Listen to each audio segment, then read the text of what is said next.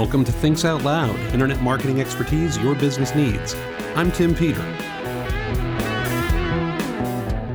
Well, hello again, everyone, and welcome back to Thinks Out Loud, your source for all the digital marketing expertise your business needs. My name is Tim Peter. This is episode 304 of The Big Show. And as ever, thank you so much for tuning in. I really do appreciate it. So the other night, I happened to see a documentary about praying mantises, the bug, right? And they got me thinking about work stuff. And this is going to go a little strange for a second, but hang with me. I think you're going to like where we end up. In many cultures, they're seen as a symbol of stillness. Their Latin name is Mantis religiosa, which to me sounds like a Harry Potter spell. I don't know. Maybe that's how McGonagall can turn into a bug instead of a cat. But anyway, and of course they're most famously known because the female praying mantis, after mating, typically or often bites the head off the male. Not always. That's kind of important to where I'm going with this, but sometimes.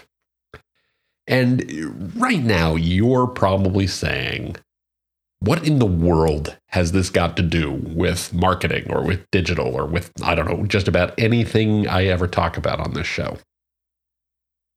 And the thing that it is it reminded me a lot of the Frightful Five. It reminded me a lot of Amazon and Google and Facebook and Apple and Microsoft. For two reasons. One is there's a lot of stillness there. Even when it looks like they're quiet, there's a lot going on. They're really, really active. And I've talked a lot about that in the past, so I'm not going to spend much time on that. And the other, of course, is the fact that, they often kill their competition or people who work with them. And I want to start by thinking about the fact that I don't think they're evil. I don't think female praying mantises are evil. It's just their nature to bite the heads off things. And I know people have different points of view on this, and I respect those different points of view. Undoubtedly, some of the Frightful Five have done some awful things. Let's be really fair about this. They aren't always the best people, but it's in their nature to do what they do. As I talked about last week, they relentlessly focus on doing what's right for consumers, what's right for their customers. I talked last week about how relentless they are about it. And ask their customers if they're evil. Ask most of their customers if the cost of using them has gone up. I mean, how much did you pay for Facebook last month? How much did you pay for search? How many items do you buy from Amazon, and what do they cost you, and how quickly do they come to you? They're doing a really great job overall. And they actually want most of the companies that they work with to succeed. In many cases, they're not a supplier, they're just an intermediary. Now, if you are another intermediary, that's a different situation. That's why I've talked in the past, episode 267, about why being a hidden intermediary or being turned into a hidden intermediary is very dangerous for your business. But if you actually supply a good that nobody else can supply, Google wants to help you get that in front of customers. They do. Facebook wants to help put that in front of their customers because they're creating a better experience for their customers, which makes their customers more loyal. So to borrow from the lingo of, basketball and stuff, don't hate the player, hate the game. And if you prefer, don't hate the gatekeeper, hate the gate. They're really doing what their customers want them to do. I'm not saying it always makes them the good guy of the story, but it's really about hating the game, not the player. One of the fundamental truths of digital is that it's set up that the people who win big, and that the people who don't win lose big. That's just a fact. And in fact, there are only 3 ways you can win the game. The first is become the dominant player. That's where the Frightful Five comes in. That's what they've been doing for the last bunch of years. It's also one of the reasons they're so relentless and why they focus so heavily on the customer, because they're worried about someone else coming along and knocking them off the pedestal, because they know you cannot be the third best thing. That's not how it works. Yahoo used to be the third best option as a website people went to find information. Google was number 1, Bing was number 2, Yahoo was number 3. Where's Yahoo today? It doesn't exist for all practical purposes. They lost. So you can become the dominant player. The other way to win is don't play that game. Become a niche player that people actively seek out. Become something that people want to talk about and want to find. You know, I think brands are more important today than they've ever been. Because in a world where Google dominates search, you don't want people to search for your category. You don't want people to search for the type of business. You don't want people to search for the problem they have. You want them to search for you by name. You want them to come directly to your website. You want them to use your app. And you can only do that if you actually create a product or a service or an offering that is distinctly better in some way than what they're getting elsewhere. You can't be just another at ... right? You have to be the thing.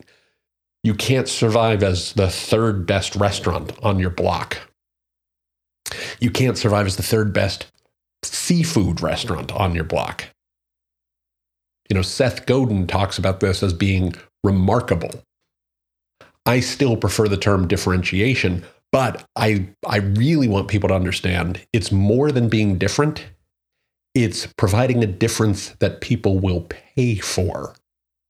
You have to be the best seafood restaurant or the place with the best Yakimono Hawaiian ahi tuna, right? Not just a seafood place, but man, you got to try this Yakimono Hawaiian ahi. I didn't pick that at random. I still tell people about the Yakimono Hawaiian ahi I used to order at the Salt Cellar in Phoenix, Arizona. And I haven't lived in Phoenix for 20 years, right? The restaurant still gets great reviews. I still hear great things about it. Clearly, they're doing something right. I still tell people about the poke I had at Hoku's at the Kahala in 2009. And for that matter, for the entire experience I had at the Kahala in 2009. I still tell people about the filet mignon and the service that I got at Circa 1886, who I will acknowledge is a client, but the service and the filet mignon that I got there in Charleston in March. I still tell people about my dentist and how comfortable he made me feel on my first visit. I used to hate going to the dentist. And while I wouldn't go so far as to say I look forward to it now, I certainly don't dread it because they do such a great job and take such good care of me. And you know that you do the same thing. You still tell people about the meal or the staff or the service or the experience you had when you go anywhere. You tell them when it's really good, and you especially tell them when it's really bad. What nobody talks about are the folks in the middle. And the folks in the middle are the ones who are in deep, deep trouble.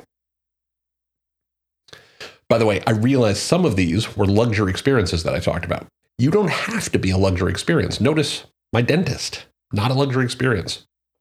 There are a couple of small chain restaurants near where I live. One's called the Salad House, one's called the Committed Pig, that are fantastic. I tell people about them all the time. The guy who ran my old UPS store where I used to live, a guy by the name of John Hemmings in Long Valley, New Jersey, is a superstar and made my life immensely easier always. And I tell people to use him anytime they're near there. So you don't have to be luxury. You just have to be differentiated. Why do people love Apple? because they build insanely great products. And when they get it right, they get it really right. Why do people love Google? Because they return the best search results. Why do people love Amazon? Because you get the things you want delivered inexpensively and quickly.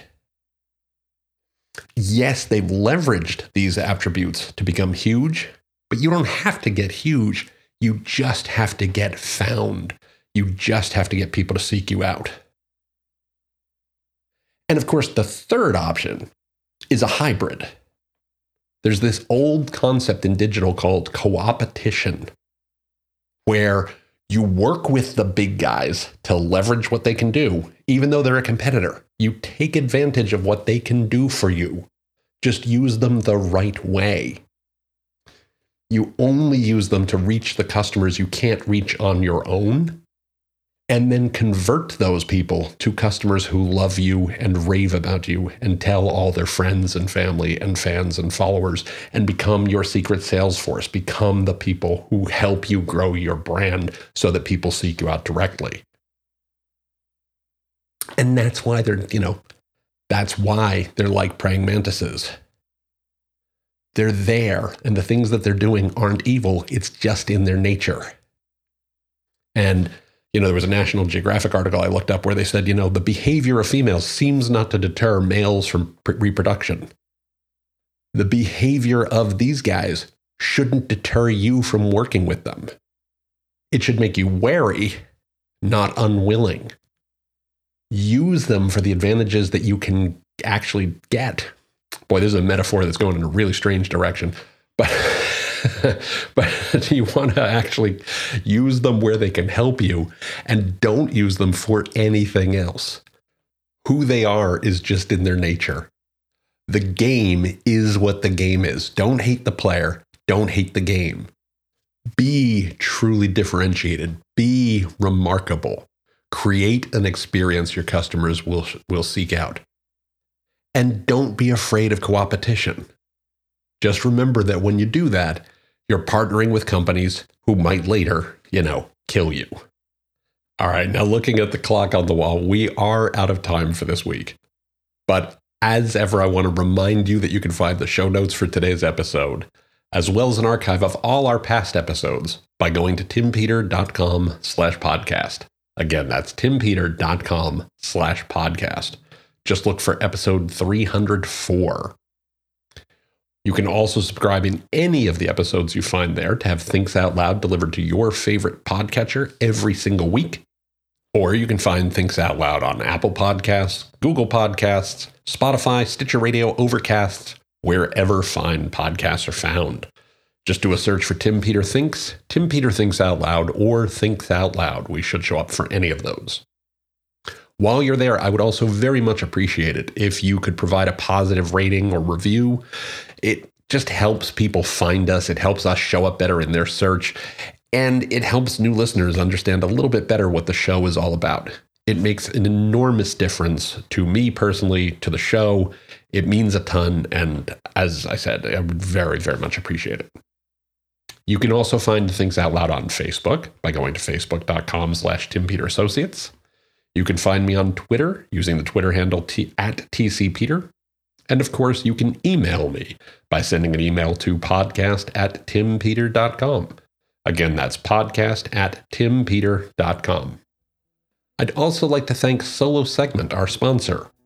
Solo Segment does some really cool stuff. They use machine learning and natural language processing and anonymous behavioral data to connect website visitors, people on your website, with the content they seek to accomplish their goals, which helps you accomplish yours. They do this in a way that protects privacy. It helps customers find what they need. It improves the effectiveness and the efficiency of your marketing team. And it's dead simple to install on your site. You can learn more about Solo Segment by going to solosegment.com. Again, that's solosegment.com. Just let them know we sent you.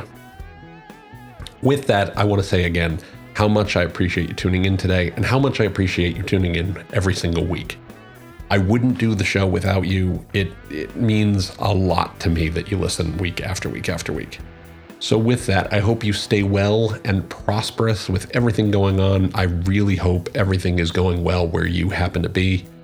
I hope you have a great rest of the week, a wonderful weekend, and I will look forward to talking with you here on Thinks Out Loud next time. Until then, please be well, be safe, and as ever, take care, everybody.